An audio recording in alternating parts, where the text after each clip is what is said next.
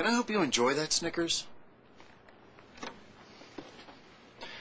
Happy peanut soul over chocolate-covered mountaintops and waterfalls of caramel. Prancing nougat in the meadow sings a song of satisfaction to the world. The world.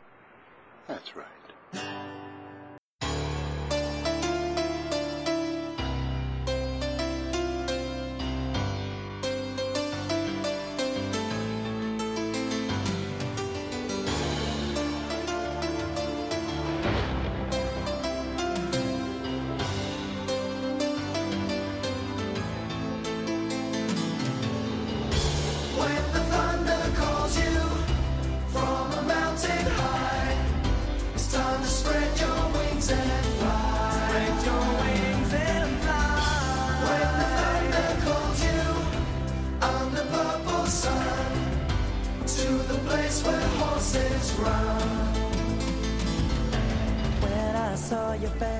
Hello, Thunder Buddies and travellers down Thunder Road. Welcome to another episode of Days of Snickers. I'm your host, Dave Snickers, and I'm joined by my co-host, Snickers Malone.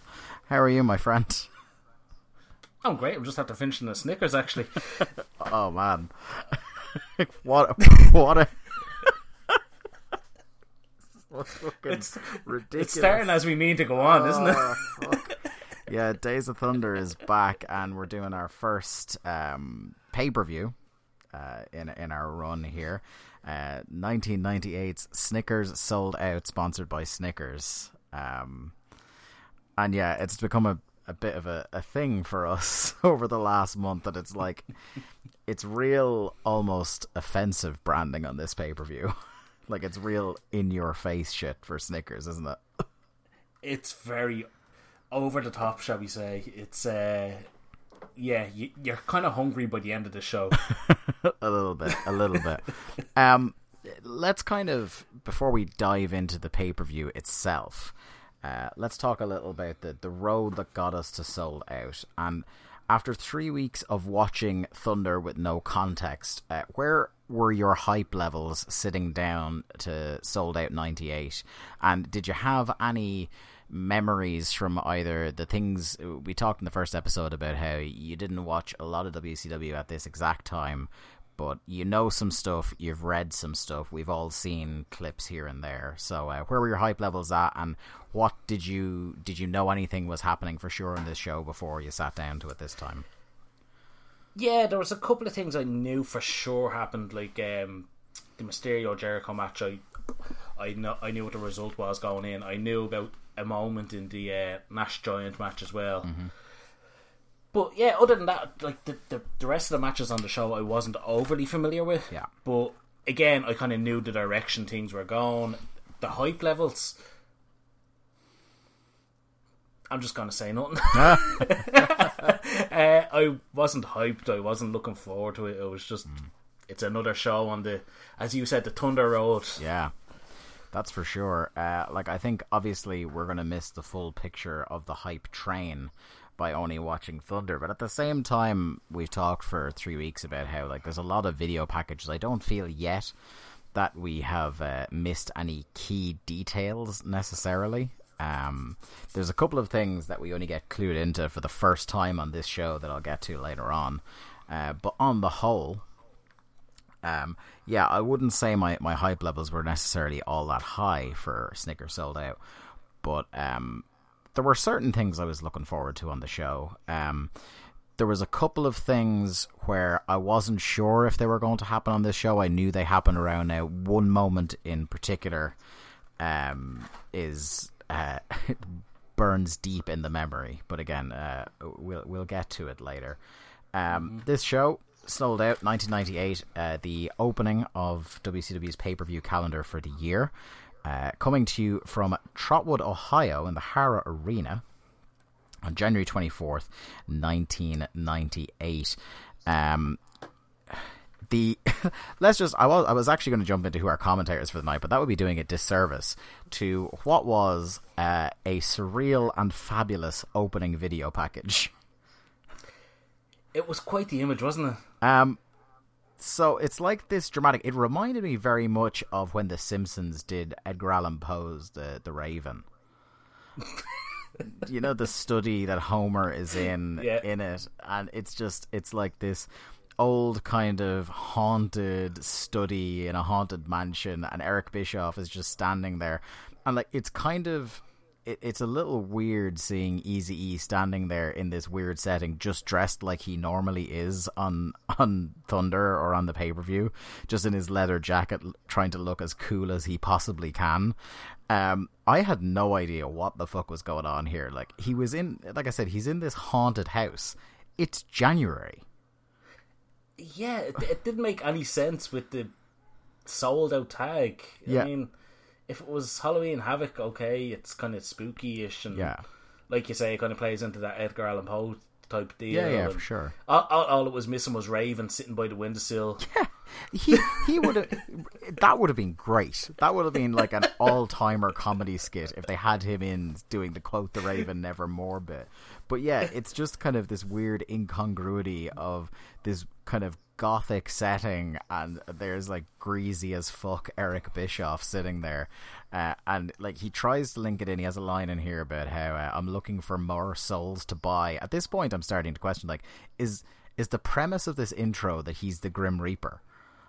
Is that what he's doing here? And then he, like, in the most clunky kind of segue to the opening of the pay-per-view, says "Hell hath no fury," like sold out, which is and then we got our I contemplated a drinking game, but we would have been dead on arrival with this one, of having a drink every time they said Snickers on this show, because immediately after this video package you get a big kind of boisterous Tony Schiavone voice saying WCW and Snickers present sold out. So I kind of I left that at the door there, that idea of a drinking game. I think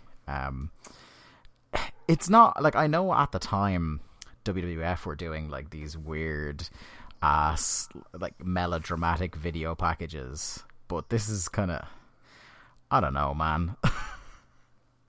It's not exactly Freddie Blassie doing a voiceover, is it? No, like there was kind of, even though they were melodramatic ones for WWF, there was still like a timbre and a gravitas to some of them anyway.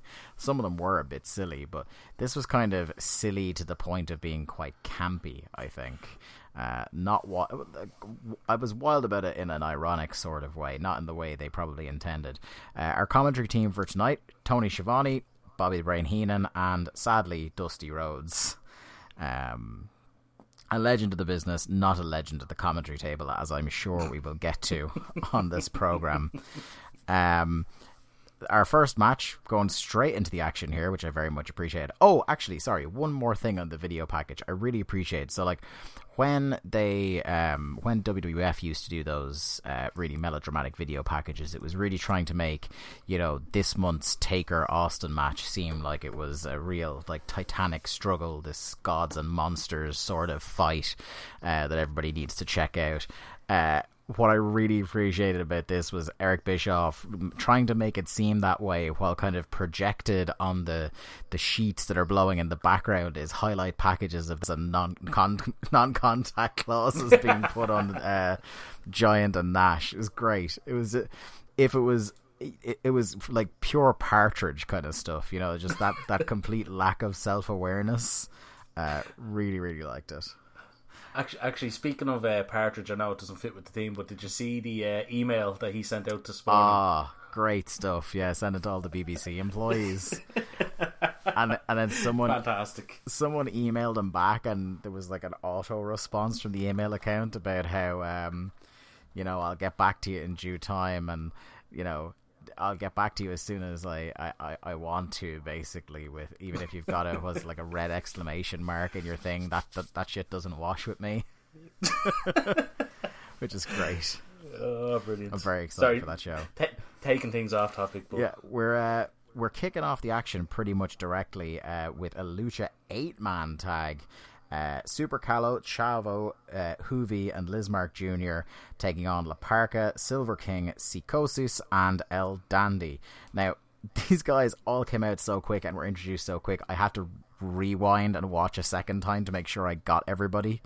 I missed Lismark the first time round.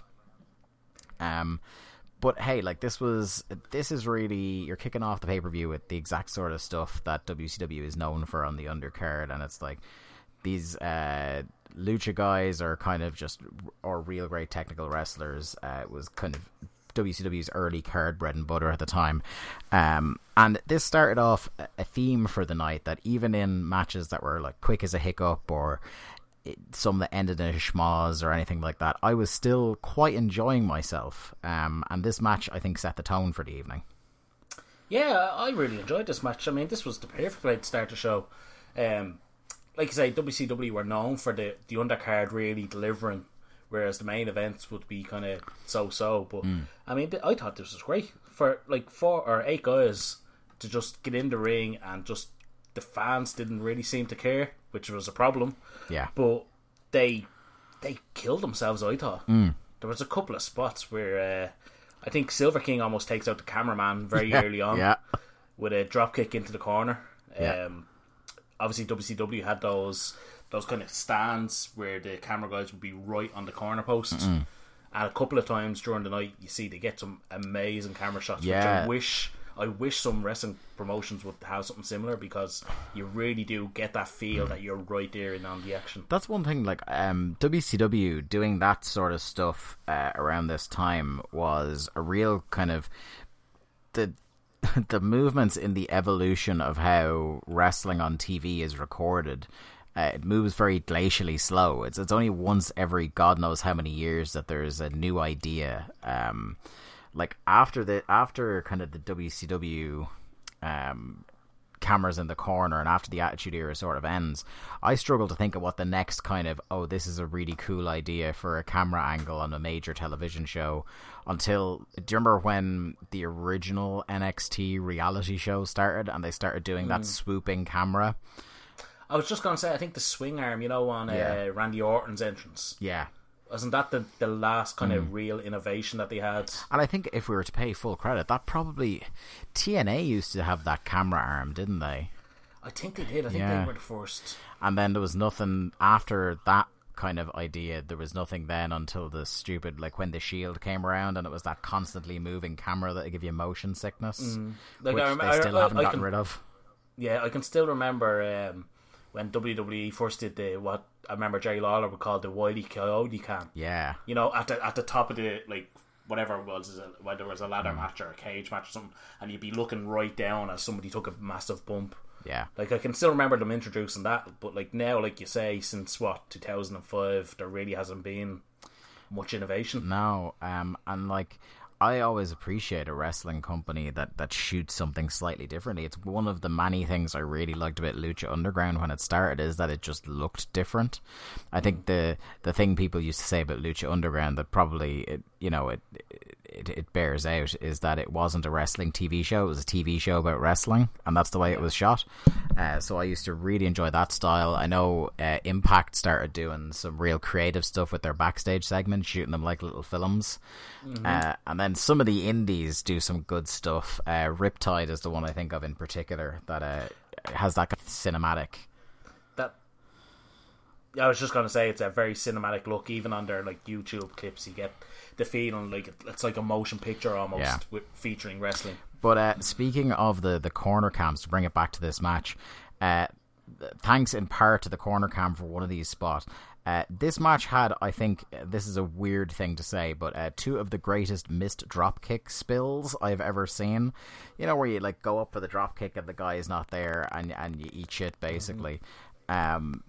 I can't remember who was the two in the who were the two in the. I think Silver King hit the second one. I think Lismark hit the first one, where Lismark goes for the drop kick and there's no one there, and by the time he hits the ground, he's almost upside down. That's how much effort he threw into the missed drop kick. It was awesome. And then like following that up, like seconds later, I think it was Silver King with the drop kick into the corner and no one there again, and completely. This is where I believe he nearly takes out the cameraman and goes arse over tea kettle onto the ground.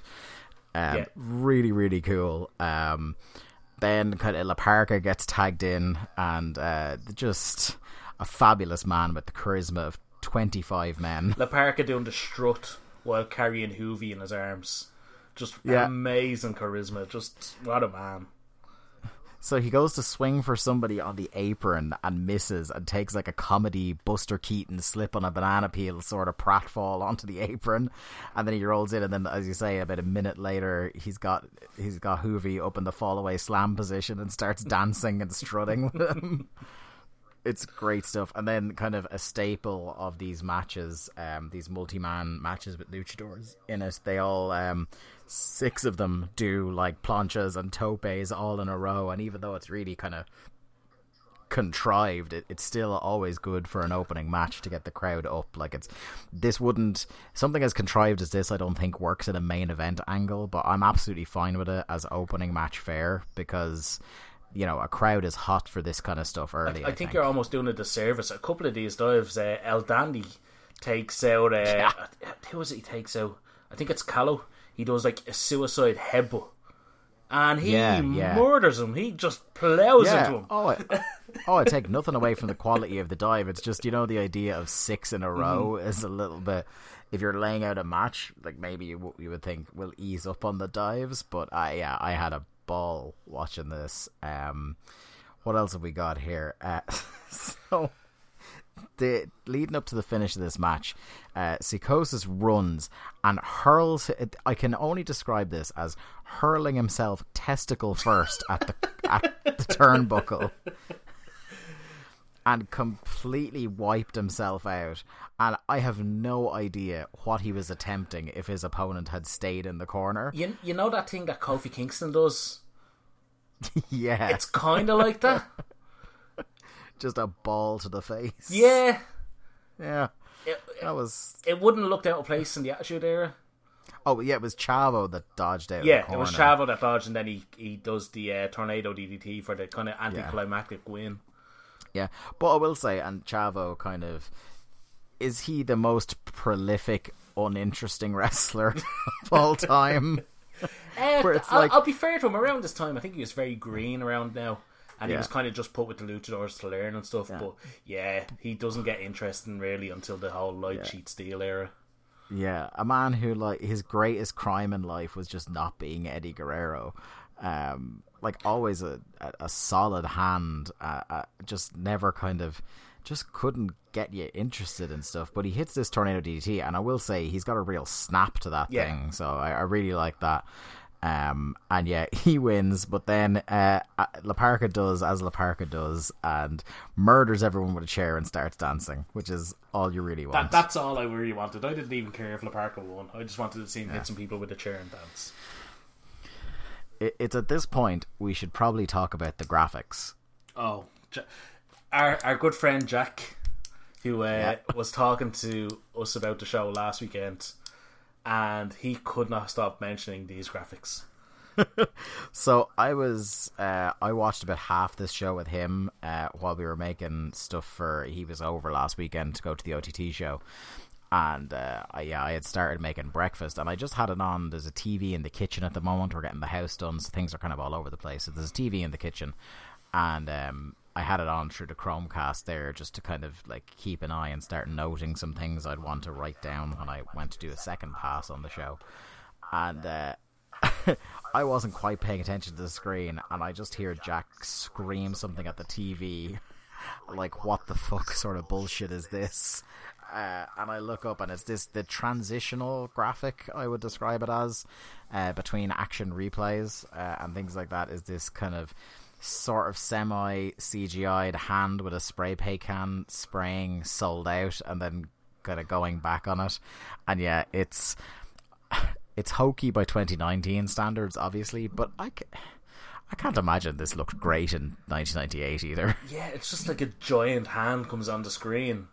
And you actually have the sound of every time it does it as well. And it's immensely distracting. It's very distracting. And I can understand why Jack absolutely hated it. He's only human. I tried not to let it bother me, but every time it happened it was there and you couldn't help but notice. I could hear Jack's screams echo in my head every time I saw one. They do a couple of panning crowd shots before this next little segment starts, and I noted my first sign of the night nominee here has to be for the guy who has I Read the Torch. Okay. So, big shout out for Wade Keller there. I didn't know they let wrestlers sit into the crowd on the show, but there you go. So, Mean Gene is here, and he's talking about how he can't believe how many world-class wrestlers are backstage, and I just thought that was kind of like, he's trying to put over the program, but I enjoy the idea of Gene being consistently surprised when he sees the people he works with every day. No. Gene was trying to get boys for the hotline. Yeah. This is absolutely what he's doing. But you won't believe who's backstage. I just love to live in a world where Gene walks into catering every single taping, and it's just like, holy shit, it's Ric Flair. He's trying to plug. Gene was well known for this tip line in the 90s. Mm-hmm. And tip lines were that's a real cultural artifact of the 90s. Do you want to explain to the painfully younger listeners that might be out there what a tip line consisted of in the 90s? Okay, so before the internet, and there was a time before the internet. There sure was. Before Al Gore invented it. Basically, wrestling information was very hard to come by, especially if you didn't subscribe to like the Observer or the Torch, or like, especially for us in Ireland. I mean, I don't know about you, but I didn't subscribe to the Torch or the Observer at the time. I kind of got information wherever I could. Yeah. And basically, it was more in America. You'd have these hotlines, so basically people would have a premium phone number, like what would we have over here? Like a 1-800, 1-850? 1850 was the hot kind of the premium numbers in Ireland. But basically, you'd have these premium numbers. You ring, it'd be like $3 for the first minute, and then $1.50 for every minute thereafter. Yeah, I was trying to think of a kind of universal touchstone. As I imagine that episode of The Simpsons with the Corey hotline. Yes, it's like, here are words that rhyme with Corey: allegory, Montessori. That was basically it. You'd ring, and like some of them would tell you like what wrestlers' birthdays it was, kind of history that happened on this day. But you'd also have hotlines that would have latest news. Like, you'd have Mean Gene, who would try and pass off like former world champion shows up backstage at Nitro, and it would be like Wahoo McDaniel. yeah. And it'd be stuff like that, like threatening about, oh, you won't believe this wrestler that walked out of WWF or whatever at the time, and which wrestler in ECW hasn't been paid. Hint, it was all of them. Yeah. But basically stuff like that, and it was just kind of making money off the marks, as they would say. Yeah, that's for sure. Even the aforementioned sheets, as you put it at the time, the Observer had a hotline in the 90s as well. Wasn't that how Brian Alvarez and Dave initially met? Is that he did some time working for the Observer hotline? I don't know. I've never subscribed to the Observer, so I don't really know the whole backstory with Dave and Brian. So I believe there was an Observer hotline that Brian ended up working for, working with a little bit here or there. I think that was the story anyway at the time. I think Figure 4 had its own hotline at the very start, but I'm unsure on that. It's been a long time since I've heard some of those old Iada shows where they talk about that kind of stuff. Anyway. Yeah, Gene gets his plug for the tip line out of the way. Anyway, we move on to our next match, which is Raven versus Benoit in the kind of nebulously titled Raven's Rules match, which is basically just anything goes, which I thought was funny because of what happens right at the start here. Raven comes out with the flock, and immediately I figured out what the flock looked like as this little motley crew coming out. Like, I know they're trying to look grunge and shit like that. But do you know what they look like? Go on. The movie Zoolander. They look like Mugatu's Derelict campaign, where everybody's kind of just wearing trash. Just do me a favor, everybody, and like the next time you watch Sold Out 98, because I know it's in everybody's regular rotation, why would it not be? It's Snickers Sold Out after all. Just in the back of your head, as the flock are coming out here, just think of Will Ferrell saying, Derelict. And it matches up better than you'd think. So even though it's a Ravens rules match, we get a letter from WCW management. Presumably a telegram was sent from backstage saying that Raven is instructed that he must wrestle tonight and that the flock is barred from ringside. So much for Ravens rules. Benoit's out, and it's kind of just brawling for a while, isn't it? Yeah, it is just kind of brawling, and it's not really what you'd expect from a Benoit match. I know Benoit had the really good series with Sullivan where it was kind of a lot of brawling and stuff like that.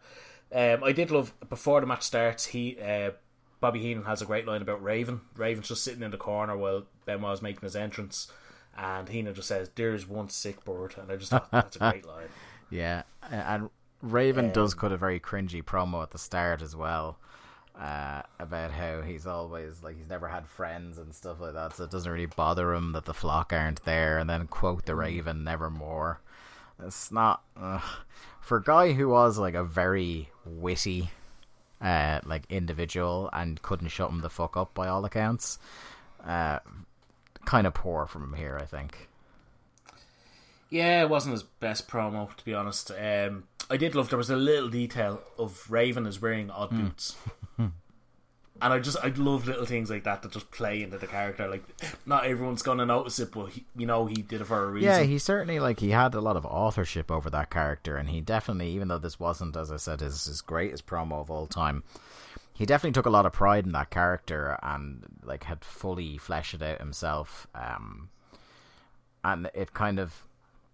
It makes me sad for that we would, after this big three period, this Attitude Era, we would go through many years where people who had developed these fully realized gimmicks elsewhere just weren't allowed to do them, and it's a shame, but what can you do? Anyway, yeah, as we said, a lot of brawling here at the start.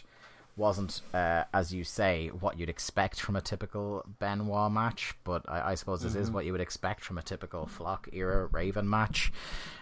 Even though he could himself, like, he not necessarily on the level of a Chris Benoit, but he could have had a decent wrestling match with him. Yeah, like, Raven has that in his locker, that he can have a wrestling match when he wants. I think coming up that these do have a kind of a long series of matches with DDP involved as well at some point, and I believe they do have better matches down the line. So I wasn't too hard on this one. I did like the finish. Well, before we get to the finish, I want to mention that this is already second match of the show. I am sick of Dusty on commentary. So we got a couple of lines here that I wrote down, and it's all following. He had clearly hit on what he thought was a winning reference or a winning joke, and he just kept beating it into the ground. So at one stage, Raven takes out a chair, hits a running bulldog on Benoit on the chair, at which point Dusty Rhodes says, "That's called taking a seat. When somebody say take a seat, that's it." Jesus. See, I think I zoned out a lot of Dusty's commentary because I remember listening. I listened to him at the time. Like, I've heard Dusty commentary before, so I think I zoned it out automatically. So he got. I do. I was just gonna say, I do know at one stage he throws out and that's the bottom line before this match. He got completely no-sold on commentary for that little. I don't know if you call it a joke. It certainly was, I guess, supposed to be one. And then later on, so Benoit starts hitting a lot of moves on Raven on the chair.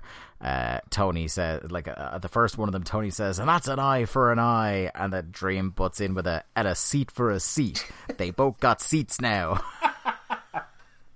I remember that one, actually, yeah. Oh, God. My God. And they make pains to... There's a couple of suplexes that kind of miss the center of the chair, and they definitely make an effort to point out that, it's the legs of the chair, they're just as painful at one point here, and you can't help but keep, where things would eventually go in your head when things happen, like Benoit hitting a diving headbutt directly onto the fucking chair. God, yeah. Oh, gruesome. Yeah, I did not enjoy that one. But the finish, you were saying you really enjoyed, and I think I agree. Yeah, I'd love the finish of Benoit locks in the crossface, and Raven begins to smile and enjoy himself and passes out. and he just he full on cackling, and he just has this sick smile. Even when he's out cold, you can see the smile. It's a brilliant. I thought that was brilliant character work. Yeah, for sure, because we've had the kind of over the spread of Benoit's career, you have the people who kind of immediately tap because the crossface is so dangerous. You have the people who struggle and then tap, and you have, of course, the people who pass out in the crossface. But this is one I don't know if I remember seeing anybody else do, this idea of the kind of laughing and cackling because you enjoy the misery and the pain, which is, as you say, great character work for Raven. That is his mind for wrestling is quite something, I would say. Yeah, I mean, you always hear people talk about Raven's great mind for the business. So I have no doubt that this was his input for the finish. So. But yeah, I mean, the match was fine. It wasn't blow away. I think it probably an important start, probably to the feud, and we'll see where it goes from here. I did like Malenko coming out and getting involved. The tightest, whitest T-shirt he could find. It's 1998. I'm not gonna challenge his fashion on this one. At least he wasn't like Bret Hart style. Yeah, that's now my go-to for bad fashion is Bret Hart. The KY boots, that's going to take a while to beat, I think. Malenko and the Flock were out after. There's a bit of a brawl. Moving on to our next match, and one of the ones I was definitely looking forward to after the build, and that was Jericho versus Ray for the Cruiserweight title. This match is all based around one of our friend Jamesy's favourite things, and that's selling the leg. Oh yeah, a lot of selling the leg in this one. Yeah, Ray came out with a big kind of Steve Austin-sized knee brace on his leg and wearing, I imagine in a deliberate way, wearing very light-coloured tights to accentuate that the brace was there. Nice little bit of work there. Jericho, anytime he's on top of this match, is like viciously attacking the leg, and just great stuff. I really, really enjoyed a lot of this match. There's one point where Jericho's doing a pose here, and I had to ask myself, did Chris Jericho invent the dab 20 years ago? Do you know what? I had the same thought. Especially, he does it outside the ring at one point. Yeah. And it's like he's doing like a knockoff version of Hogan's pose, but it's very dab-esque, as you say. Yeah, he doesn't quite, like, you know, the when they do when these young'uns these days, these whippersnappers, Lee, and they do their dabbing, they nod the head in to the crook of the elbow, so he doesn't quite go that far, but definitely the arms are sort of in position for the dab. It was kind of wild. It was a weird, this is a complete fucking segue, but the dab thing kind of took on while I was still teaching in a secondary school and or high school for those American friends of ours tuning in. And it was like this weird thing where young people were obsessed with trying to get the teachers to do the dab, and they thought it was like the greatest thing in the world. I was like, this is really fucking weird. They would try to get teachers to do the dab, or the other thing that was really popular at the time, because this was around the time that people started to ironically and non-ironically enjoy the darts, so they'd constantly try and create a situation where a teacher would be forced to say 180, at which point the kids would get up and start dancing. For God's sake. The teachers would be complaining about how, like, what sort of dumb shit is this? But then I started thinking, there was probably like 101 other dumb things. I can think of one that was definitely really dumb. In my secondary school, I don't know if it was this is really fucking off topic now, but just speaking of dumb shit, we used to do this thing called pocketing. Did you have that in school? Explain what you call pocketing. So pocketing was when you would, it was a competition across the school to assemble the most detached shirt pockets as possible. You would rip a classmate's shirt pocket clean off their school shirt. Okay. And you got, I think in our school, you got bonus points for getting them to sign it after you took it off. Okay, that's a lot more advanced than what we call pocketing. Yeah, so was yours just pickpocketing? Nice. No, it wasn't actually. In around like third, fourth year, it was third year actually, I think I remember. My whole year got suspended. just about a week before our junior cert. And they were threatening not to let us back into the school afterwards. Because we figured out, I don't know how or who figured out, that if you know the seam at the pocket on your trousers, if you pull it with enough force, the trousers will rip all the way down. So there was an epidemic for about 2 weeks of the lunch breaks of everyone standing with their hands in their pockets, and if you didn't, somebody was going to come up behind you and it was basically just get your thumb into the pocket and just drag as hard as you could. Jesus. Except the problem was that people started doing it to the girls' skirts. Oh no. Yeah. Oh dear. Yeah, that's a deserved year-wide suspension, in fairness. Hence why we all got suspended. Yeah. I think the most interesting thing that happened in the version of pocketing we had in our school was my buddy, I was in 3rd year at the time, he was in 6th year. Shout out to Alan, who definitely isn't listening to this. He had the locker beside me, that's how we became mates, and I had removed my own pocket just because I didn't want the hassle. I'd given it to somebody who was trying to take it off me, because like, I don't fucking care, here you go. But he had the same rationale. A mate of his from 6th year went up and cornered him at the locker and went to take his pocket, and he goes, stand back, I'll do it. And he pulls the pocket as hard as he can, and Lee, I swear to God, as true as I am sitting here, he tore the entire bottom half of his shirt off. Oh, amazing. And he had no jumper, so he was just walking around at lunchtime with essentially a belly top with long sleeves. To bring it back, he probably looked like a member of the flock. Yeah, he probably did. Excellent segue, my friend. But Jesus, I didn't think we'd get that far off the point after Jericho inventing the dab.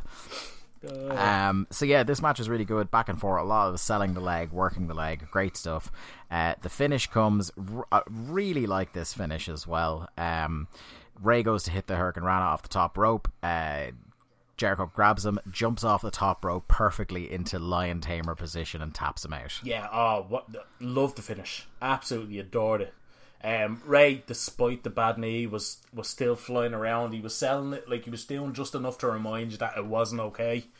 But he goes up top, looks for the Hurricane Rana, and like you say, the perfect counter. He brings him down, like he almost brought him down onto his face almost, and then just straight into the Lion Tamer. I think Ray even tapped before it was fully locked in.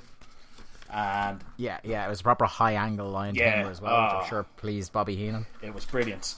And afterwards, Jericho isn't happy that the fans are booing, so this is I know it's in the back of my head because it was last night as we're recording this, but this was an Oscar-winning promo. Oh yeah, he's like, "Don't boo me!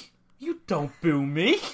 Yeah, and then he starts laying kicks into Ray, go on, boo me. Yeah, I'll give you something to boo.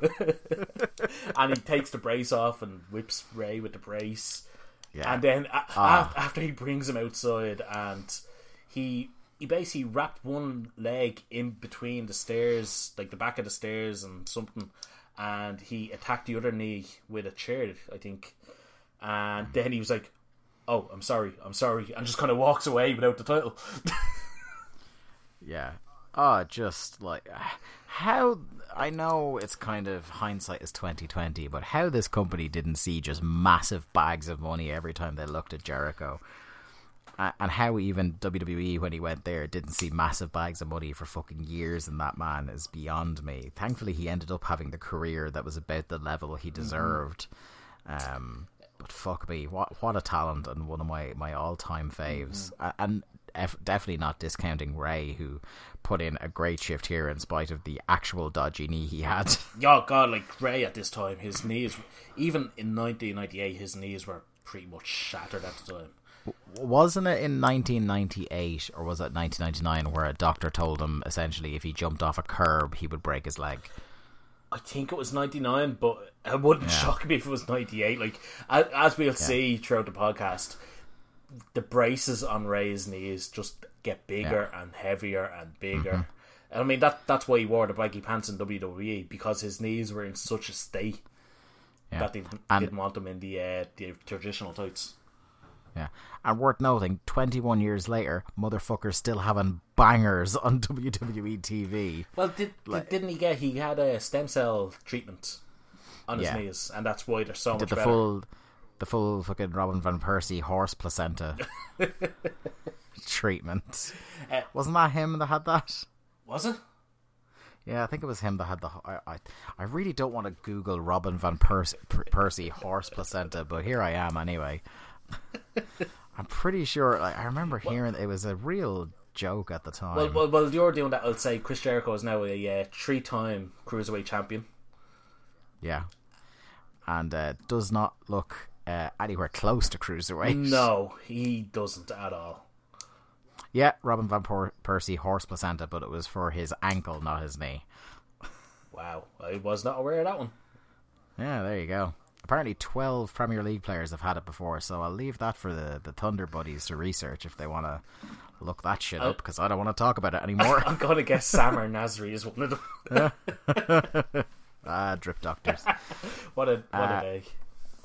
Next segment, Mean Gene and JJ out, and I'm rubbing my hands together, Lily. We're finally going to get a resolution. Someone is going to walk home with the title tonight.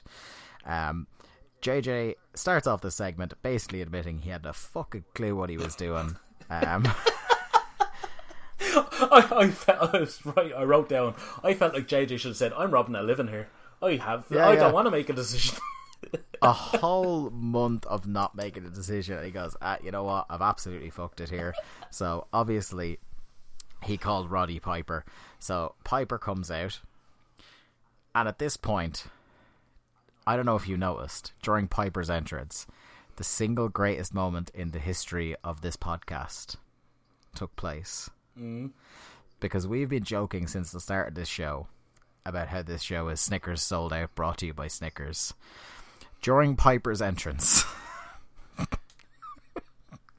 the camera pans across the crowd, and there is a man holding a fucking Snickers aloft in the air. No, I missed it. Thrusting it up like it's a lighter during Freebird, or like a sign for his favourite wrestler or some shit. Oh no, I can't believe I missed that. I'm gonna have to go back and watch it. We have to screen grab that. So what do you think the cover art for this episode is going to be, my friend? It's at about the 51 minute 10-second mark for anyone who wants to go back. Like, blink and you'll miss it. Brony has to give that one. He has got it in the air. I fucking died. I paused. I rewound. I died again. Just perfect. Oh god. And I watched for the rest of the show like a hawk anytime they cut to the crowd, because I really wanted that motherfucker to be holding that thing 2 hours later during the main event. Like, what sort of maniac? At this point, I assume they probably, with the sponsorship, everybody got a Snickers coming in or something like that. And this guy has managed to hold on to it for 51 minutes at the pay-per-view, let alone how long he was in the building before that. That's amazing. That is he's like, perfect. And he's like, I know what I'm going to do. I'm going to show Roddy Piper my Snickers. Do you think he got someone to sign that Snickers? I fucking hope so. That's the greatest payoff to a 3-week thing we were building and we didn't even know. It's great. Fantastic. That's it. I think we should just end the podcast now. That's the main event. End that's the whole run. This is our out. So what I really appreciate about this segment is we got two things clarified very early on that we had been kind of musing on and wondering about since we started the podcast. So Piper and JJ finally explained why Piper was even invited to be here in the first place. It was that he had booked the Starrcade match as the interim commissioner. I don't know why 3 weeks of Thunder passed without anybody explaining that to me. Okay, so let's go through who's actually in charge at this moment. So we have JJ is now. Yeah. Michael Ambrose. We have Nick Ambrose, who represents WCW in some way. We have Eric Bischoff, who's still an executive. Yeah. We have Roddy Piper, who was interim commissioner, or still is. We're not quite sure. He was until he suffered nerve damage at Halloween Havoc and then went off to hang out with Chuck Norris. But yeah, he still got to make the match Starrcade. I guess maybe they booked it before Starrcade. Before Havoc. Again, before Havoc. Like again, we're trying to stay context free on this show where possible. Okay. We also wasn't there another WCW executive that we've seen? Was there somebody else? We've seen Lambros twice. Yeah. What? Larry isn't an executive. He's just fighting the good fight for WCW. Yeah, he's just the territory's biggest babyface. I could swear there's another one that we're forgetting. Oh, there probably is. And there'll probably be many more. But, I mean, that alone, that's 4 people that have been in charge of the show so far. In 3 weeks. Just on Thunder. Yeah. Something about too many cooks, I think. Piper has a line in here. Piper is definitely in rare form here. As he said, very topically, Hogan has more ways to get away with the title than Bill Clinton has alleged girlfriends, which elicits an "oh" from the crowd. So that'll tell you at what point in history this is. This is somewhere in between Jennifer Flowers and Monica Lewinsky. Which was where Bill was. Yeah, much like Bill himself. Too easy. So, Sting comes out, and I think I'm just going to get mad every single time Sting comes out that WWE never used his theme. I have the same thing. I love this music so much. Dude, the Crow theme is legit one of the top 10, if not top 5 wrestling themes of all time. Well, it's pitch perfect. It's definitely top 3 WCW anyway. It's right up there with American Males. Yeah, for sure. It doesn't have those sweet ass lyrics like American Males. I loved when Piper calls out Hall and Hogan, and him and Mean Gene. Exactly where you're going. Him and Mean Gene are on the mic cracking jokes the entire time. Yeah, so this is like not commentary microphones for people who didn't put themselves through this pay-per-view. This is the actual house mic. They were in the ring as Hogan, Hall, and Bischoff. Was it Bischoff? Yeah, it was. Coming to the ring, and they are fucking burying the pair of them. Including my favourite line, maybe of the whole show, from Piper, where he said, because the reason they were burying them, apart from them being the bad guys, is that they were taking fucking ages to get to the ring. At which point Piper says, "This reminds me of Hogan picking up a bar tab, a little slow on the draw, if you know what I mean." Yeah, I think wasn't that Okerlund, no? Oh, was I think Okerlund? That was Okerlund, because I have that one down as Okerlund. Oh, yeah. And while they're cracking jokes, I believe Heenan is cracking jokes as well in the background. Yeah. That's great. It's like Okerlund says to Piper, "Did you invite Bischoff here?" And Piper's like, No, he just likes to get his nose involved in everything. Just like he's like, "I didn't mention Bischoff at all." It's amazing. Just for the 2 minutes they're making their way down slowly. Yeah. It's just cracking jokes to the live crowd. Brilliant. But as well, that they can clearly hear the two of them burying them, and they just no-sell it, like they can't hear it. Which kind of makes it better as well. Yeah. So then we have our second explanation that I've been wondering about for a while, is that why was Scott Hall in the title picture here? Because the whole time we've been hearing about how Scott Hall is going to be there when they make the decision. So it turns out that Scott Hall had won World War III, which made him the de facto number 1 contender. But because of this whole mess over whether Hogan or Sting was the champion, he was kind of Piper explains that his number 1 contendership would have to wait until a champion was decided. And I have to say, in what I think may have been a not very veiled shot at what Scott Hall's social life was like, Piper said that he couldn't get a title shot at the DMV. Because I believe this was at the start of the period of time during which Scott Hall was involved in a series of car wrecks that he somehow evaded lasting physical harm from. I knew that Hall had a couple of crashes. I wasn't sure if it was around this time. I'm pretty sure it's in or around this period of time. But it would seem a bit coincidental for this joke. I was just going to say, but the fact that he cracked that joke made me think, yeah, it's probably around now and it was probably a veiled shot at everything that was going on. And then in the ultimate payoff for people who paid for the pay-per-view to see who was going to be the WCW champion. Sting versus Hogan was announced for Super Brawl. In the shock that we all expected. Yeah. I mean, I think neither of us expected that we were going to get any kind of resolution here. I think they teased like the live crowd with them all coming out in their gear, that there was going to be some kind of payoff on the night. But obviously I think we all knew. I'll tell you as well, 3 Thunders at a pay-per-view, yet to see Hulk Hogan wrestle. Greatest worker of all time. What combined? Maybe 2 bumps? Yeah, like a couple of spots. He hasn't taken a bump properly apart from that like incredibly cushioned choke slam. Choke nap. Yeah. That was his choke nap on the show last week. So yeah, I mean, at least we're building up to Super Brawl, so we know what the main event is going to be there. And there'll absolutely be never any controversy about the WCW title ever again after that. Absolutely. I'm certain. After this announcement, a fight breaks out, during which Hall abandons Hogan. Hogan is confused and angry and shouts off mic in a kind of weird run-on sentence, "That's my belt, and what's wrong with Scott Hall?" I love that. Let's go backstage, brother, and find out what's wrong with Hall. Yeah, I like the idea of Hulk Hogan, man who must say every thought he has out loud. Well, we've all seen that video. Yeah, indeed. Our next match is Rick Martel versus Booker T. This is great. Unless I have forgotten, my favourite thing about this match is that our first sighting of the television champion is on pay-per-view. Makes sense, doesn't it? Yeah. I'm sure he was probably on Thunder during this period, but you'd think you get a new show on the air on the Superstation. You want your TV champion on that TV show, but here he is defending on pay-per-view. I will say I love Booker's look around this time.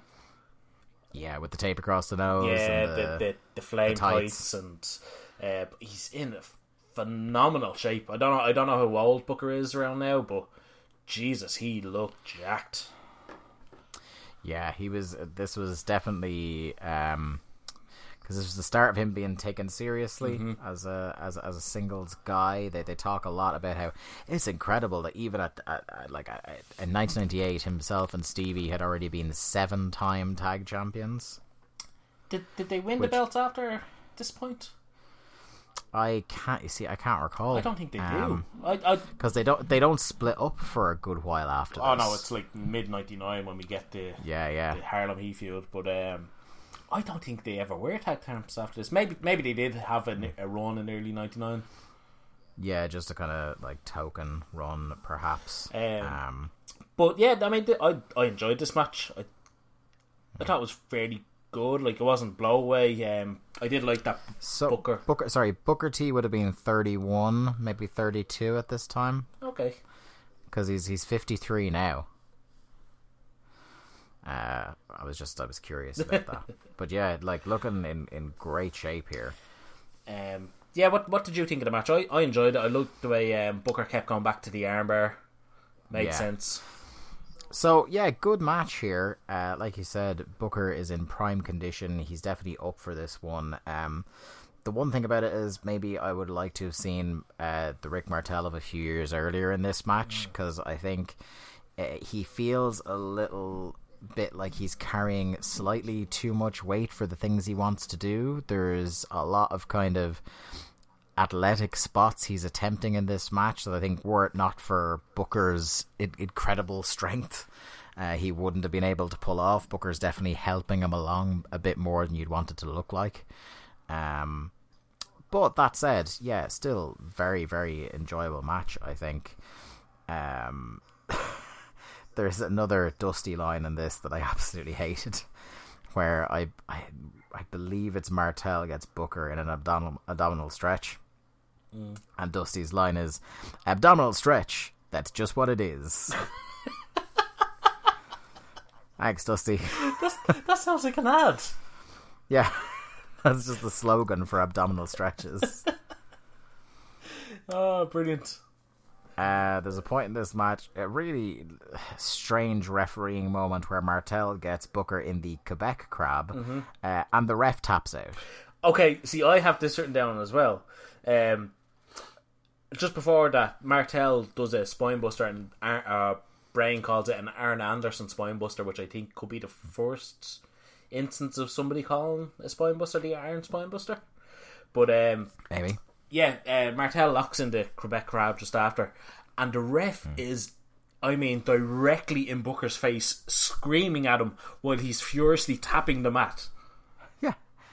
Like, I get that the referees scream in the face, go, do you tap, but like, he's violently tapping out, and I'm thinking, like, within the internal logic of the wrestling, if this is a shoot, Martel has him in the Quebec he's gonna let go. Cannot see Booker's top half of the body, and he hears tapping. You know? That would actually be a good finish.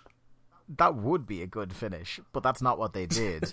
The referee shoves him off, and he assumes he has won, and sort of celebrates here. Booker wins the match with, I think, probably the worst Harlem hangover. Yeah, he almost completely misses him. Like, he kind of grazes him with it. I did like the finishing sequence. He like nails the axe kick, the Harlem side kick.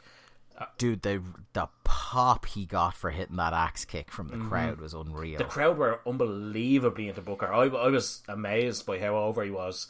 But the Harlem hangover. Great move in theory, but Jesus, he misses by a mile. I think his calf grazes Martel's head. But yeah, good. I thought good win, good showcase for Booker on pay-per-view. Yeah, and so far, like, in terms of match quality, I'm really enjoying this show at this point. Obviously, as we've talked about, some of the commentary and some of the booking stuff is... But so far, I've enjoyed the wrestling. Like, this is the kind of upside of everything in WCW being kind of short sprints, is that very rarely does anything stick around with you long enough for it to annoy you, so even the less good stuff kind of just washes over you because there's another segment right around the corner, you know what I mean? Yeah, I mean, even looking at the on the network, the way they have everything, you know, they have the chapters you can skip to, you can see that the matches aren't long, so that kind of helps, like, you know that something isn't going to overstay its welcome. And I mean, this was perfect. This was like exactly what it needed to be. Saturn obviously jumps in after the match, yelling stooge down the camera after he attacks Martel again, so we're obviously building to that match at some point down the line. And then our next match, the match I think that was probably the best, maybe the best build of all of them, and that's Scott Hall versus Larry Zbyszko, the greatest man on earth. The boys come out for this match, Louis Piccoli kind of trailing in tow. Larry is just, he's still so good at this point, isn't he? He's like, why wasn't he wrestling full time? Dude, I have no idea. Like, I was thinking, see, I don't have really, because by the time I was obsessively watching WCW, he just wasn't really wrestling at all. He was still a presence as part of the broadcast, but he certainly wasn't. I wasn't watching him having proper matches all the time. At least that's the way I recall. Like at the time, I remember at the start of Nitro, he would stand up and kind of do his little wave to the crowd, and like he'd get this huge pop. And I remember getting annoyed as a kid, going, like, why is this guy getting a big cheer, and why does he get to do this every week? Now I know the dude was fucking amazing. Dude, he's so good. Like, he's so sharp, and everything is so crisp what he does now. Obviously, it helps that he has Scott Hall in there, who is very good, in spite of, obviously, the issues he has going on outside of the ring at this point. He's still a great guy to be wrestling. But, yeah, Larry is so good. It's a real back-and-forth match, a knockdown, drag-out kind of thing. I wasn't even writing notes for most of this. I was just really, really fucking into it and enjoying it. There's one point where kind of Scott got the heat on Larry, and Larry makes a comeback and starts firing up with these punches in the corner, and not only did the crowd go crazy, I was fucking going crazy on my couch. It's like, fucking get him, Larry! Yeah, it's a weird comparison to make, but you know the way Devlin lays in these punches now on OTT? Yeah. And that's what it was like. He's just throwing in these body shots on Hall in the corner, and you're like, yeah, fucking get him. I swear to God, I might tweet Ango and ask him to throw in a Shades of Zbyszko. And if he does that, he'll be my friend for life. I will say, like, do you know the history between Zbyszko and Hall? I don't know if we covered this on one of the first episodes or not. Going back to the AWA. Yeah, he mentions it in a promo at the start, but I don't know if we've gone into it in depth. So treat the listeners to a bit of history here, Lee. Yeah, basically when Scott Hall was starting out in the business, I don't know if have you ever seen any of the early Scott Hall pictures with the tash? Oh yeah, where he looks like Graham Souness. Oh, it's phenomenal. Like 1986, 1987ish era, Scott Hall, the big perm, he's got the tash, he's got like chest hair that makes Prince Albert blush. But basically he was in the AWA at the time starting out, and I believe Larry was like a really great mentor for him and took him under his wing and taught him a lot of what a lot of what Scott came to know and be good at was taught by Zbyszko. So this program was kind of Scott Hall's way of giving back to Zbyszko. Oh, yeah, and you can tell Hall was fucking loving this whole run. Like, not just the match, but the interactions all month that we've been watching. Yeah, I mean, even at the start of the match, you know the way Hall he throws the toothpick and he does that start of every match, basically. I swear the camera is far enough away that it's in doubt, but I could swear that Hall is smirking like a fucking Cheshire cat because the match is about to start. And it just... I love this, just for you can see how much like Skull is bumping around and stooging around like a motherfucker here, and it's not every day you see Scott Hall do this for someone. And it's just you can tell the two of them are in there having a fucking ball, and I love it. Yeah, it's absolutely great stuff. The kind of Chekhov's gun of this match that we haven't really mentioned is that Larry had talked about on Thunder that he wasn't coming alone to this match, and at the start, as he comes out, he gestures over to the commentary stand table, and Dusty Rhodes gets up and comes down to the ring with him, at which point I realise I am mercifully free for the rest of this program of the commentary of Dusty Rhodes. And it kind of the match breaks down as Spicoli gets involved and nearly gets choked out again in a flash by Zbyszko. Dream comes into the ring, and look, I buried his commentary, and he's definitely at he's at that stage of his life where even for Dusty he's carrying a few extra pounds and he's not really particularly mobile. But Lee, I swear to God, when he started hitting those elbows, I lost my goddamn mind. You weren't the only one. My God, did this crowd go fucking bananas when Dusty started throwing the elbows. An absolute master of working the crowd. He's just gyrating and shivering, and the knees are wobbling as he's throwing these bionic elbows, and God damn, it's just it's great. This is the kind of stuff where I'm glad we're doing this podcast. Like I have a smile on my face talking about this. It was so great. Yeah. And it's just so good. And we go, what a roller coaster, because then we go into what I recall as a very infamous watershed moment for, okay, this thing has gone far too far, as Dusty turns on Larry and joins the NWO. Yeah, it's real kind of like what now? Like, where do you go from here? Like, why would Dusty Rhodes join the NWO? It makes no sense. I don't know what explanation we get down the road, but nothing can explain this. I just don't get it. Yeah, the only thing I really liked about this turn was the selling that Tony and Brain do in the following segment about this, like genuinely feeling betrayed and devastated at what their friend and colleague had done. And of particular note is the line Brain throws in, kind of like real understated for Bobby, and kind of just bereft of any understanding, saying, how did they get to him? Yeah. That I really, really liked, but just the decision as a whole to turn Dusty with the NWO is, like the last thing they need is more managers and more hangers on. So it just, it was a good moment if that's your thing, but it just kind of, it felt like an out for the match, and they kind of like just said, "Oh, we'll go from here," and I doubt it really goes anywhere that it's memorable. Yeah. Moving on anyway, as we go with some 6-man tag team action as the team of Scott Norton and the tag team I will henceforth refer to as Lee's Boys, Conan and Buff Bagwell. Hang on. It should be Conan and Vicious and Delicious. It should be, but it's not. It's Scott Norton and Lee's Boys.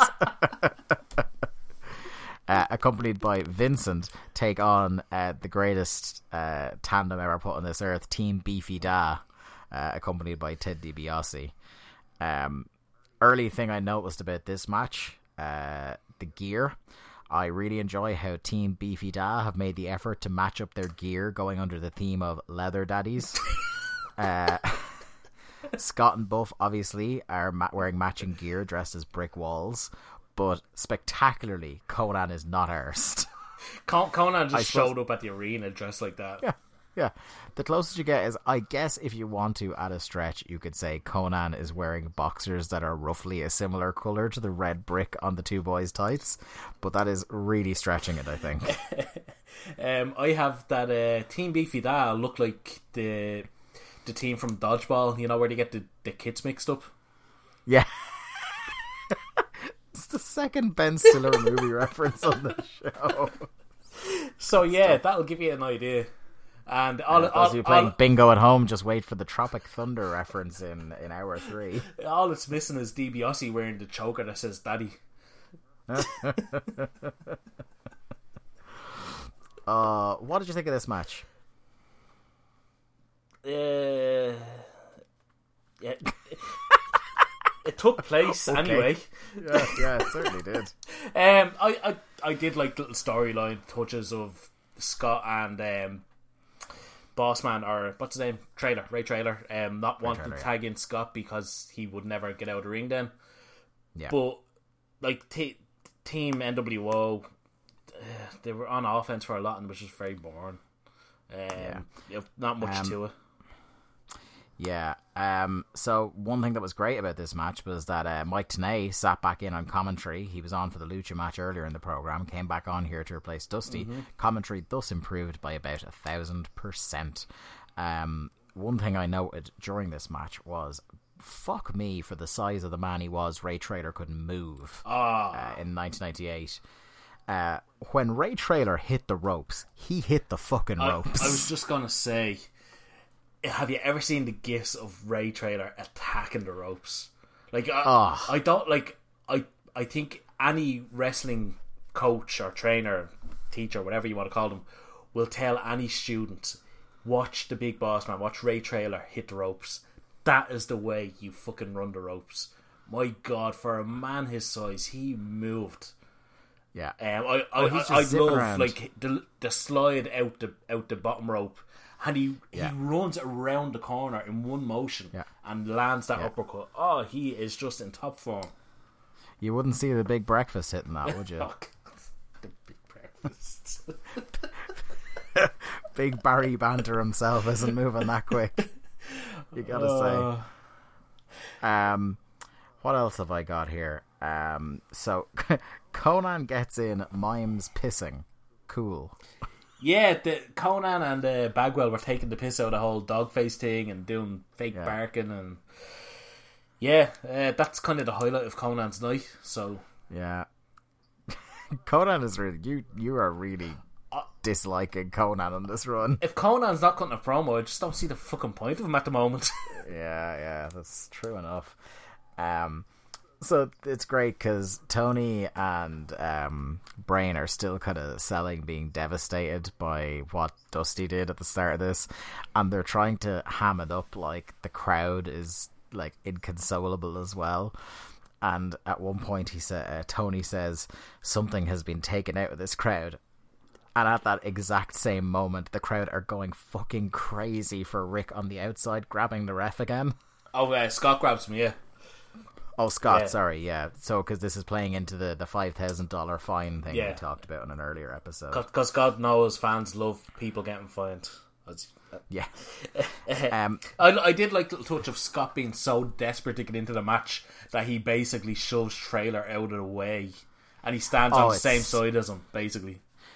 Dude, it's so cool. Like it's one of the, you've seen people do blind tags and stuff like that, but I think one of the coolest like stealing a tag things I can recall seeing is that he stands on the same side as Ray, and when Rick goes to swing for the tag, he just kind of shoulder barges Trailer out of the way and steals the tag. It's a really cool little touch that plays into this. And Jesus, when he gets into the ring, the suplex on Scott Norton.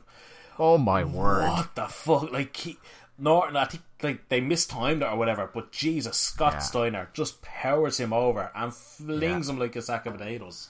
Jesus Christ! So what else have we got here? The match starts to break down. On the outside, there's what I imagine was, when they laid out this match, supposed to be a cool little referential moment of Ted DiBiase scruffing and decking Vincent on the outside, and the camera and commentators pay almost no attention to it. Yeah, I think all they say is, "Oh, they're getting into it." That's it. Yeah. Just kind of as a real offhanded thing, even though you could hear the crowd pop first because they obviously got what was going on there. Scott wins with what I thought on first reflection, when it happened, the angle the camera was at was the gentlest screwdriver I've ever seen him hit.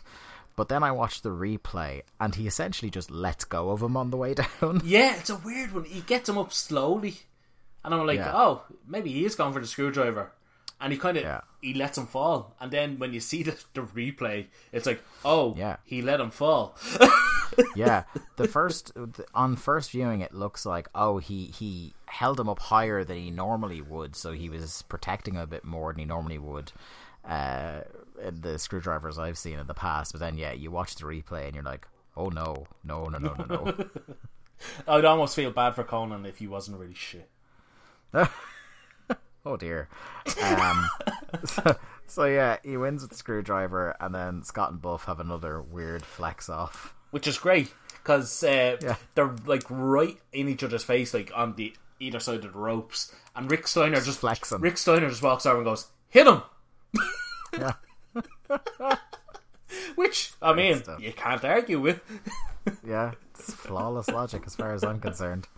And Trailer's just like, Scotty, you gonna be a team player here? Our next segment is the long-built Nash versus Giant match, which I think was the apex of shenanigans matches tonight.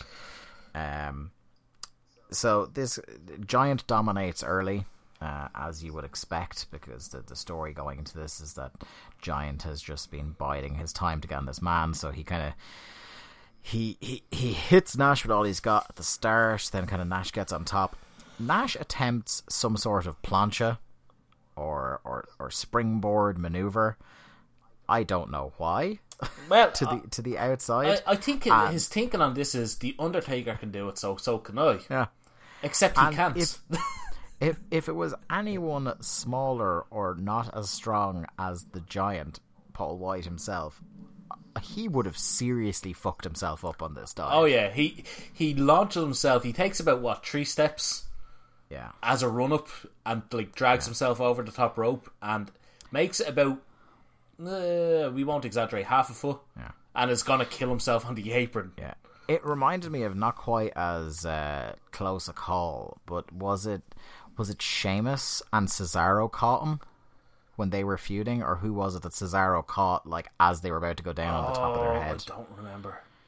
But it reminded me very much of that like, were it not for the brute strength of the Giant, this was almost certainly a man the size of Nash going down directly on his own skull. And we can't underplay that. Jesus, the strength to catch Nash. Yeah.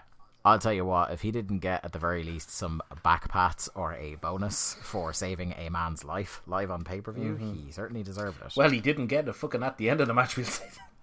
That's for sure. I have a question for you, though. Go on. Kevin Nash. Cool motherfucker, as we've gone over before. Indeed. Why does he have fringe on his tights? I wonder if at some point he just thought he was like a bit of a cowboy or an outlaw or some shit like that. Like, it's very rock and roll express type fringe, and I don't get it. And it's a recurring motif in his gear for most of the rest of his career, I believe. Like, did Did Diesel have fringe on his in the WWF? I see, that would have been mostly before my time of watching. And I can't remember if he did or didn't. But I was watching this match and I was like, I've never noticed this. Yeah, it is a bit distracting. But so there's Bischoff comes into the ring. Mm-hmm. He gets laid out with, I think, Giant's best chokeslam so far in the program. God, yeah, Jesus. He nearly threw Bischoff up into the stratosphere when he lifted him for that. And do you know what? I love the turn on the chokeslam that Giant would do. Oh yeah, he didn't really carry it over into WWF, but like where he'd lift him and spin into the chokeslam, really cool look. By the time he was doing, I believe they tried to get the chokeslam referred to as the showstopper in WWF for a while. I think he was just herking you up and dropping you straight down then. But yeah, a man who hit like an all-timer of a chokeslam, it's got to be said. At some point in here, Hogan absolutely wellies Giant with a chair shot. Mm-hmm. In all this kind of chaos, Nash materializes with a carafe of coffee. Not like a cup, a full fucking thermos, basically, of coffee. Not only throws it at the Big Show, not only kicks him in the dick, but then jackknifes him onto his neck. Oh God, this was scary. If you have never seen this powerbomb, now I have no doubt that Kevin Nash could powerbomb the Giant at the beginning of a match when he hasn't been wrestling for 5-10 minutes. And I have to give Nash credit. He was bumping like crazy on this match for whatever reason. Maybe he felt like he owed the Giant after Starrcade, but he was bumping around like hell for the Giant, which you wouldn't normally see. No, this is a guy who is not known for putting in a shift. But Jesus, this power, like, I'm sure everyone has seen the Gonzo bomb from All Japan. Yeah. This was a Gonzo jackknife. Mm-hmm. And it was not intentional, and God, it was terrifying. The way Giant folded up reminded me of, was it Albert that got folded up on an F5 that time? Yes, God, yeah. That's the way his body went, was very reminiscent of that to me. It was, gave me shivers. Our next match after that, so Nash won with the jackknife, and then we move on to Flair versus Brett, which was a match that should have been this momentous pay-per-view main eventing sort of thing, but I think, as we kind of covered in the build-up to this, was really half-baked, and I think they thought just by putting the names on the marquee that was kind of doing all the work for them, where I think there was a story to be told here. And Brain, God bless him, throughout this match is trying his goddamn best to make this seem like a kind of generations colliding sort of event. What I don't get here is, this is Bret Hart's in-ring debut. Mm-hmm. Now, bear in mind that the WWF audience and the WCW audience there wasn't as much of a heavy crossover as you would think. Yeah. So why didn't they establish Bret Hart with like a couple of squashes on Nitro or Thunder or whatever? Yeah. To really build them up.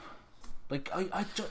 Or even do the quote unquote pure sports build of having like montages of him training and putting faceless dudes in sharpshooters. Yeah, talking about his history or anything. Like, all he's done in WCW is show up at Starrcade, fuck up the main event, and wear an outrageous pair of boots, wear an absolutely outrageous outfit. Never mind the boots, just everything, and. Ric Flair has a problem with him. That's basically been Bret Hart's first month in WCW. Yeah. Absolutely characteristic of his whole run in just a hideous misuse of the man. Like, I really think you could have sold this pay-per-view alone on maybe Ric Flair making the challenge to the new kid in town, claiming he's the best, and then having, like I said, footage of Bret training, kind of like him and Shawn did for Mania 12, or even like, what would be really cool would be some sort of video of him sitting in the dungeon on a stool talking about, basically being tortured into being good at wrestling. I think would be, certainly better than what they did. But this match is put together like it's definitely styled as a contest of the two greatest in-ring guys in the world. That's certainly the way they're trying to put it. So there's a lot of holes going on. And, I enjoy that kind of wrestling as much as anybody else, but I think in the context of this wacky car crash television period, I think it stands out, and not necessarily in the best of ways sometimes, as much as I did enjoy it at points. Yeah, it didn't quite fit on this show. Like maybe on another show it would have kind of fit better as a main event, but I did think that the commentators were really trying to get this over. Like Tenay would mention that Bret Hart would use the figure four a lot I think he mentioned it in his past or something like this, but he said that Bret would predominantly use the figure four, except he would incorporate the ring post, which, if you've ever seen 1997 WWF, you will know that was a major staple of his offense.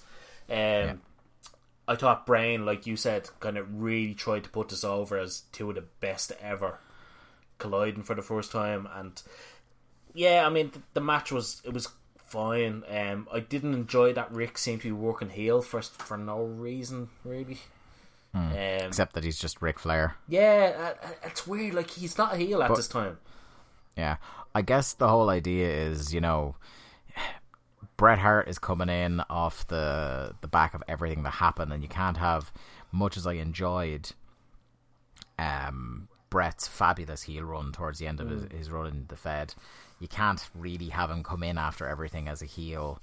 And Flair is if you could have him as a heel, you would definitely want Flair as the guy kind of defending WCW pride as the babyface.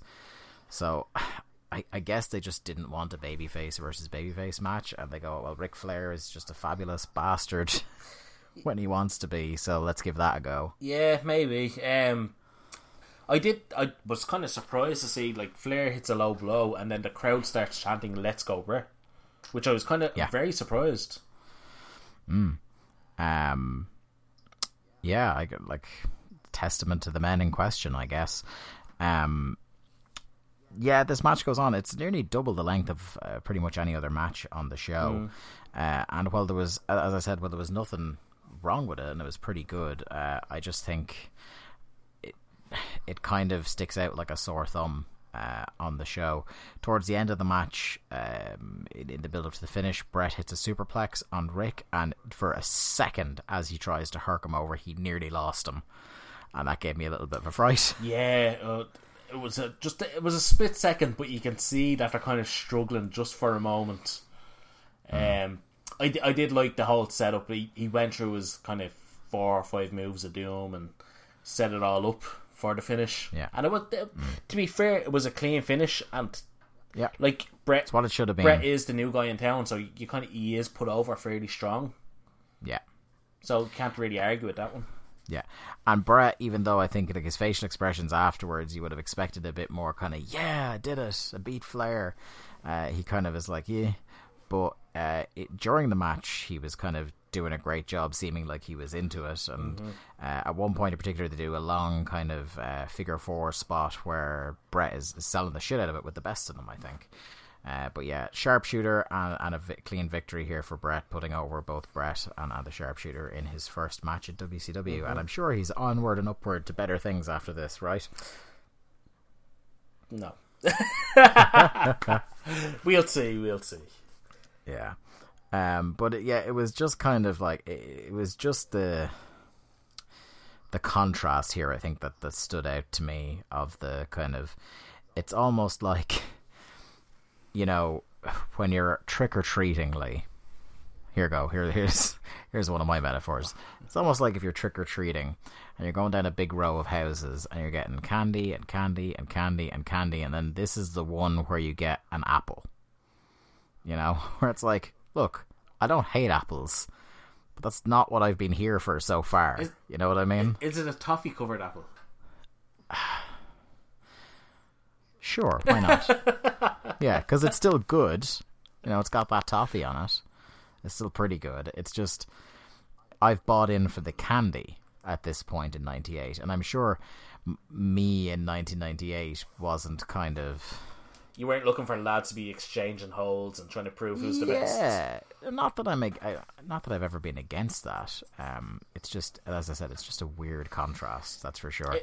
Yeah, you want to say? I was just going to say, it's like a territory match on a modern pay-per-view, so it did feel slightly out of place. Yeah, and it'd be cool if it was like the kind of promotion where, and in some ways I can see they're trying this, where it's every match has a different flavor to it, because certainly the TV has like, here's your lucha match, here's your Japanese guys, you know, here's your main event style match, here's your cruiser style match. But this pay-per-view to this point has been essentially, with the exception of the opener, it has been pretty much one style of match the whole time, which I think makes it even more jarring. But anyway, main event time, and Michael Buffer is here, earning a lot of money for doing sweet fuck all, which is pretty much Michael Buffer's career. Yeah, I have written down it's basically a waste of money having Buffer here.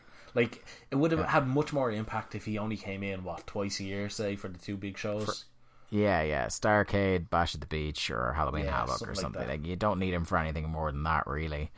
Randy Savage with Liz, and once again, an excessive amount of pyro.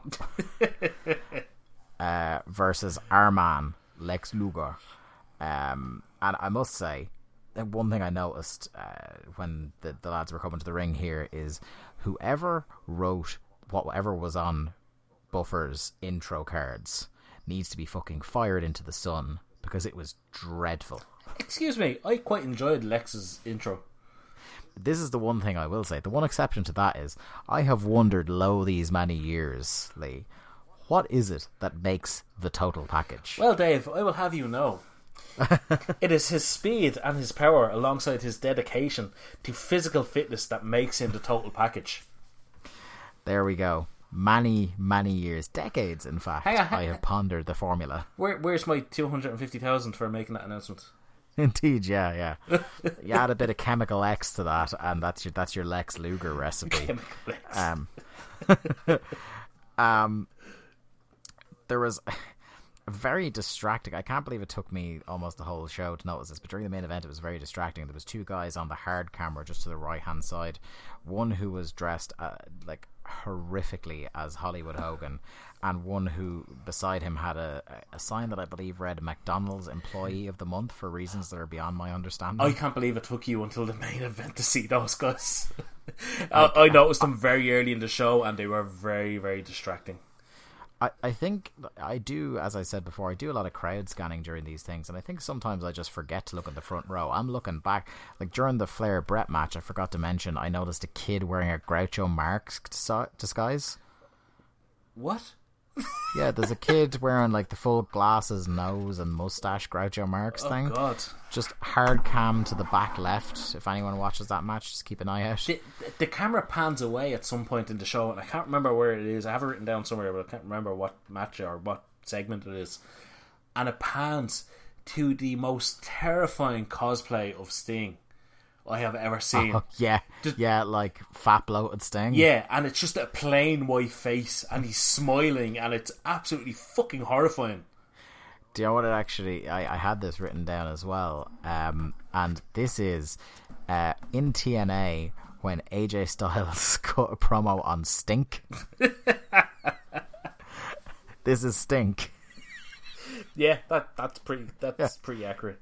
Yeah, Stink, you're wrong. Love AJ. Oh God, that'll get you in trouble. Hey, here's the thing. Why was this the main event, Lee? I don't know. Maybe it was for the Sting run in at the end. They thought you couldn't run in at the end of the Giant match for some reason. This was a good 4 minutes deep, and I just went, why the fuck? Like, they've built this Nash versus Giant match for God knows how long. They built Flair versus Brett for God knows how long. I think it would have even been less weird to have that non-decision on the WCW title in the main event compared to this, much as we love our boy Lex. Yeah, it was really weird. Like I didn't actually look in advance to see what match was in what position. So when Flair and Brett came out for the semi-main, I was like, oh, okay. Obviously, something good happens in Lex and Randy, and someone had an early flight home or something. There's a big finish, maybe. There's not. So they have a crowd brawl at one point. Yeah, so I have two notes when it started spilling to the outside. So there's one point where Liz slaps Luger, and she proper laid it in, by the way. And this caused Brain to do an impression of Liz that cracked me the fuck up. Yeah, I love that. So yeah, they had a bit of crowd brawling, and they got to kind of the concourse where everybody would walk down into the lobby, and everybody was kind of scattering out of the way except one elderly woman who remained in her seat. Yeah, she sat stock still in her chair, and I noticed at one point, now I don't want to cast aspersions on the woman, but I think she may have been, if you get my meaning, having a look at the total package. Maybe she was. And who could blame her? It's a free country. Yeah. She bought her ticket. She can look at what she wants. I have written down that ECW, this is not during the crowd brawl. No, certainly not. This was not New Jack and Bubba Ray Dudley in the crowd. They basically, like you say, kind of lightly brawled out to the concourse and very quickly went back so they wouldn't be surrounded by other people that aren't, wrestlers. Yeah, they went for a stroll. Also, fair play to, just at the start of this crowd brawling, fair play to Randy Savage, whatever age he was at the time, definitely in the autumn years of his career, doing the double axe handle to the outside and taking it pretty much on his knees. Yeah. I don't think he ever stops doing that, though. No, fair play to him. I would not do that now. Let alone after how many years of bumps on the clock for him.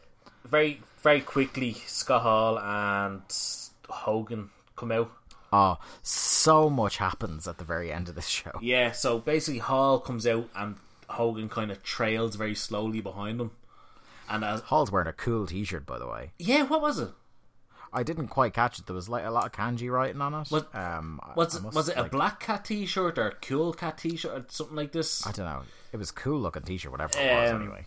But basically Hall slowly makes his way to the apron with the chair and Hogan drags him down, I think.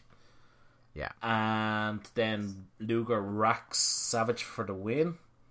Yeah. Which isn't going to get into my top racks. The ranking of racks. Yeah, it's not going to make it in. So we get the NWO run out and we get the typical beatdown. Sting comes out for the save. But we do get a rack on Kevin Nash, and this one is making it into the ranking. That's two Nash racks in the ranking. He hauls him up and Nash sells it like fucking crazy. It's the ease that he gets a man of those dimensions up is breathtaking. That's what it is. It's phenomenal the way he gets him up so quickly and just with like you say, with ease. Sting locks on the Scorpion on Hogan, and that's kind of the end of the show. Yeah, cool moment of Luger having Nash in the torture rack and then Sting laying in the death lock. And just as it's about to go off the air, Tony yelling, "Oh yeah, that made us feel good." I didn't catch that one. Good stuff. Overall thoughts on the show. How do you think it was? Thumbs up, thumbs down, thumbs in the middle? I'd give this one a thumbs up. Yeah, I think I would too. The main event was kind of shit, but apart from that and the NWO 6-man tag, I thought everything else was fairly easy to watch. This flew by at a clip. I actually quite enjoyed it. Again, it's another case of, if I think forward and knowing where things go and some of the booking decisions that take place, the longer I think about that, the more I'm like, I think in the long term, not so great. But I think as a show, where we only have the context of 3 weeks of Thunder, I quite enjoyed it. Sad not to see my boy Billy Big Time on the pay-per-view. Goldberg sat it out on this one.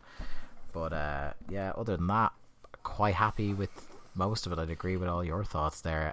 Who is your big winner and your big loser? Big winner. I'll have two. Okay. I think Bret Hart getting the clean win over Flair. He's the big winner. Yeah. And La Parka. Yeah. I would absolutely go on with La Parka. Who else would I add to this?